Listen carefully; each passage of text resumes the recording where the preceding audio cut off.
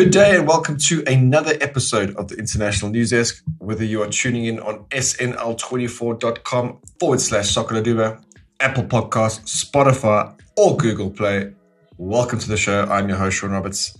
But this week, I'm not alone, and it's not with Kurt Buckerfield. It is with our producer, Aidan Hewitt. Everyone seems to be away. Camogelo's trying to get an AFCON. Kurt the Dirt is in Hispaniola. And I'm stuck with the legend, the myth, the athlete, Aidan Hewitt. Thank you, my friend. Sean, thank you for that intro. How are you doing? I'm great, bro. Merry Christmas to our listeners. Happy New Year, and to yourself. I hope it was festive, Aidan. Yeah, no, it was. It was enjoyable. Nice little break, but keen to start the year off on a high. Yeah. Yes, sir. I couldn't agree more. How should we start? Should we start with United and just players that are seemingly being offloaded? Obviously, new ownership. Yeah. And whether these players are or not to be offloaded. I've got a couple names here, 4 names, I guess, and we could touch on very briefly. Anthony Martial, Sancho, we'll chat about a little bit of length. Pellistri and Hannibal. Martial hasn't had the best of, careers. That's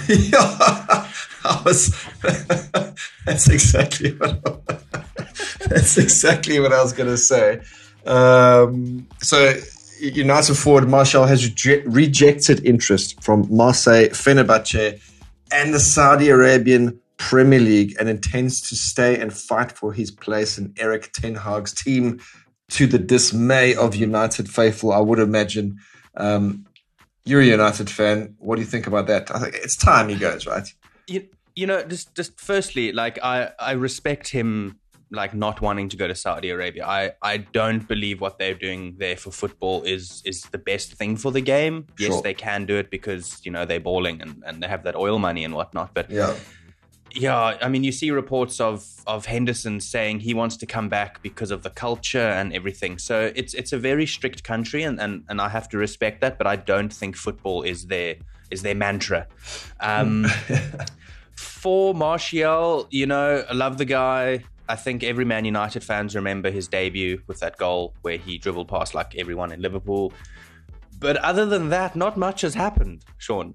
That was quite some time ago. And, I just think for him as a player, if I was in his shoes, I'd be like, okay, I'm not doing well here. Maybe I should go to a little bit of a smaller club where I'll be in the starting 11 week in and week out. I'll get the goals. I'll get the assists, whatever. Be the star player at this point in your career. Yeah. I don't think he's that young anymore. Mm-hmm. I mean, he's not aging, he's not aging like fine wine. Yeah. Maybe milk, but I do think it's time for him to go. I think let's try get as much money for him as possible. Let's invest that money elsewhere. I think the challenge with that is, the prices of football players these days is ridiculous. But if we could just get him off the wage bill as well, I think that would be quite beneficial for the club. I respect that he wants to fight for his place. I really do. But when you have this, 75 million pound striker in Højlund, who's just come into the team, he's going to be the starting striker 9 times out of 10. He's very young. He's got a hell of a lot of potential. You would want to build the future with him in the attack. And then you have the likes of Rashford, who can also play up front, even though he's in a bit of a rut at the moment. Yeah, I just don't see a place for Martial. Yeah, I 100% agree. I think, and also United haven't triggered that extra 1-year option. So I think Martial and his agent also feel that if he does stay at United for the next 6 months, he is in effect free, which opens up a whole other can of worms, I guess, for Martial and his career. Because I don't think the biggest teams in the world are going to be paying money for him or anything close to what United may want for him. He's on £5 million a year in terms of salary, which is ludicrous. But yeah, I guess let's watch that one closely. Pellistri, again, United swap deal involving Pellistri was shot down as the club demands a £69 million exit clause. Yeah, so Red Devils have offered cash plus Pellistri in their efforts to land the impressive Danish international Morten Hjulmand. United faithful want to get Pellistri out of here. Again, so underwhelming. Paid a lot of money for him. What do you feel about him? He hasn't really featured under Ten Hag, and I don't think Ten Hag actually likes him. Not in any animosity or anything. I just don't think Ten Hag feels Pellistri will be able to suit his playing style, Ten Hag's playing style. Yeah, again, if I was in Pellistri's shoes, I would get out of there, because it's going to get very nasty. Yeah, I think. I mean, we keep going back to this on the podcast, but look at the way De Gea was treated, and he was maybe a club legend, right? Yeah. He came in pretty average, jumped in, huge performances throughout his career, and then we said, okay, bye. So what's going to happen to somebody who doesn't play? I feel like that's going to take a massive toll on Pellistri's career in terms of the mentality he takes to wherever he goes in the future. And I just feel that he's not doing much. You see snippets of him every now and then, and it's really not impressive. Yeah. He's what are your thoughts on Pellistri there? Yeah, exactly. He's not really a player that's on the tip of the tongue, right? Each week in, each week out. Some of the signings United have made, we've spoken about this at length with Kurt. It's just been questionable at best. There is actually talk. You mentioned De Gea. There's talk of him coming back again now that Onana's with AFCON. I'm not too sure how true that is on loan. It's bizarre, to say the least. Let's move on to United youngster Hannibal. Apparently, he's closing in on a move to Sevilla for the remainder of the season. I know Everton were very much interested in the 20-year-old, but it looks like he's going to Spain. I like that. I like that loan move. Yeah, I think he's bloody talented. I just think the experience isn't quite where it needs to be to play for a club like Manchester United, especially in one of the toughest, if not the toughest league in the world. Yeah, absolutely. You see when he does come on, he gets 10 to 20 minutes, injury dependent, squad depth dependent at the time, and he does pretty well. He's not a Manoy or anything, but he's definitely a good player, and I think going into Spain, which does have a certain degree of intensity, I think that would be quite beneficial for him, especially for a team like Sevilla, who isn't a massive club. They're not ginormous. You don't put them in the same category as like the Madrids, the Barcelonas, but they're a good team, and they coached well, and they play fast-paced, high-intensity football. When you think of Sevilla, you think of how quick they are on the counter-attack, and I think that's going to only do him good for when he returns to United. If he does return to United, because Sevilla also expected to include an option to make the move permanent in the summer. So let's see. He's 20 years old. Let's see how that goes. But I do agree. He's a top player. Just been a little, I wouldn't say unlucky, but I guess United in general, the word's not unlucky. It's just below par, right? Yes. No, it's been tough the last couple of years, Sean, especially this season. But we stick it out. We stick it out. We stay truthful. I guess the news of the week, Ed, is Borussia Dortmund have re-signed Man United winger Jadon Sancho on loan until the end of the season. If you remember, United signed Sancho from Dortmund in 2021 in a deal worth £73 million. He has not featured for United since August 2023 due to a falling out with manager Erik ten Hag. Also, it's a weird one, Aidan. I'm happy for him. I'm happy for United. I think it's, you don't know what's happening with a player like that who's not featuring in the change rooms and what it does to other players. But quote unquote, Sancho, when I came into the dressing room today, it felt like home. I know the club inside out. I've always been very close with the fans here, and I've never lost contact with those in charge. That's a weird one for me. That grinds my gears, Sean. Yeah, that's a weird one for me. That really does. Like, for me, whatever you're doing, whether it's, the hardest, easiest, most important job in the world, you give your all. 100%. Right? I don't believe he's done that. Yeah. And that statement, I don't know if it was a PR move or whatever, but it's giving the impression that his heart was never with United. And fair enough. Fine. But then make a decision to get out of there early instead of playing FIFA for the last 4 months, earning £250,000 a week. Frightening. Frightening. I've got some facts here, Sean, some stats, which will Give me some stats. give you some stats. These are going to probably, cause some upsetness everywhere. Yes. Sancho has cost United £33 million in wages between July 2021 and Jan 2024. That's £2.75 million per goal. And £402,000 per appearance. Wow. The fact of the matter is, he was wrong for posting what he did on social media. Yeah. And unfortunately, he was a little bit too stubborn to admit that he was wrong or apologize to the one person who, in theory, controls your fate at the club. It just never worked out for him. I loved him when he was at Dortmund. He, again, super talented young guy. I think maybe the nerves for playing for Manchester got to him. I don't know what happened. We don't know the full scope of the fallout. It was what he posted, and then Ten Hag said, you can't do that. And Ten Hag gave him chances to right his wrongs. He sent him on his own training camp to get his mental and physical health back to where Ten Hag wants it to be.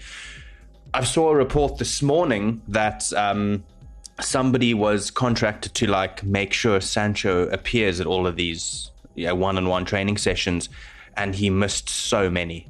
No Apparently he missed so many, and Sancho's agent is he only missed a few because he was unwell. So now it's a tit for tat thing, some high school nonsense. It's too messy. I think we can get him out. That's great. The only concern I have with this loan move is that there's no option to buy. So now I've had to really rack my brain to think what could be great. And quite frankly, if he does extremely well at Dortmund, which I really hope he does, we can cash in on him and try and recoup some of that money we spent. We're not going to get the full amount back or more, but, cut your losses. Yeah, Dortmund will contribute around £3 million during his spell, plus an additional £3.5 million in add-ons, in terms of their progression in the Champions League, which, and Bundesliga success, etc. So, good move for him. Good for United, I believe. Yeah, it's going to help with his wage bill, that's for sure. Yeah, absolutely. Right, moving on, Aidan, to the final part of the show. I mean, this is a few big games happening this weekend in the Premier League. I guess let's start with the best team in the world, Manchester City, against Newcastle. It's two of the richest clubs in the world, I guess. Eddie Howe at Newcastle still battling a big injury crisis at St James's Park. Kevin De Bruyne is fit again for Pep. Haaland could even make his return. This doesn't look good for Newcastle, does it? No, it does not. It's quite funny. Newcastle were doing so well. We've got the Saudi investment, but that doesn't mean anything. You can have all the money in the world. You can have the best coach, but if something isn't working in the set of gears, then it's all going to fall apart. Yeah. And I think that's what's happened in recent weeks, maybe the last couple of months. With De Bruyne coming back, I'm terrified for every club, including United, that plays them. It's been quite nice not having him on the field. When he came on the other day, he got some assists. Yeah, straight away. That is scary. Yeah, it's frightening, isn't he? I can't see City losing.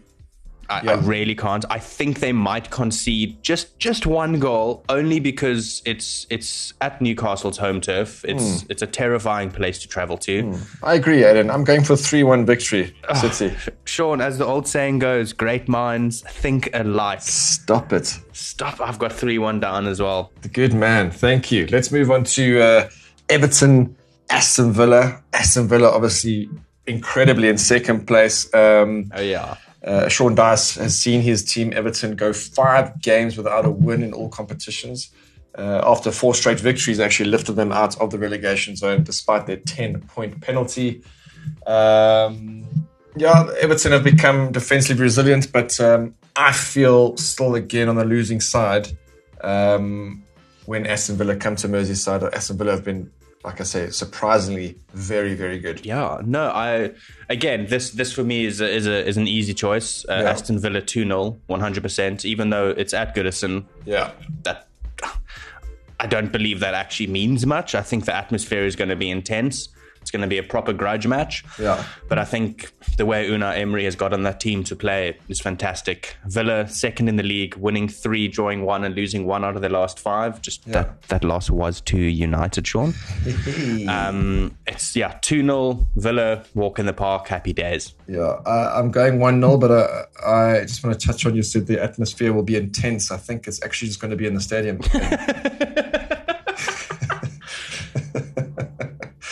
Okay. Beautiful.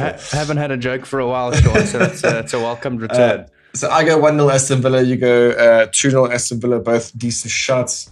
Yeah.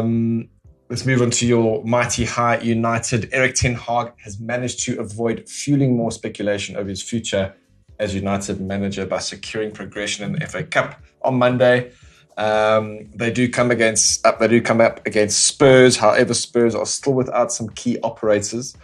And they don't boast a great record at Old Trafford, do they? So, having said that, Aiden, I'm still going for a Spurs win. That's rude. I'm going for 2-1. I back your team, and yet you don't return the favour. Thanks, Sean. Well, so how I've do you also feel? gone 2-1, but to United. It is at Old Trafford. Lissandro Martinez might be fit for the match. His return might be this weekend. That will be huge. Maybe he can pair up alongside the legend Johnny Evans. That would be fantastic. This is a tricky one because I remember a few years ago Tottenham beating United. What was it? 7-1? Yes. 6-1. That was embarrassing, wasn't it?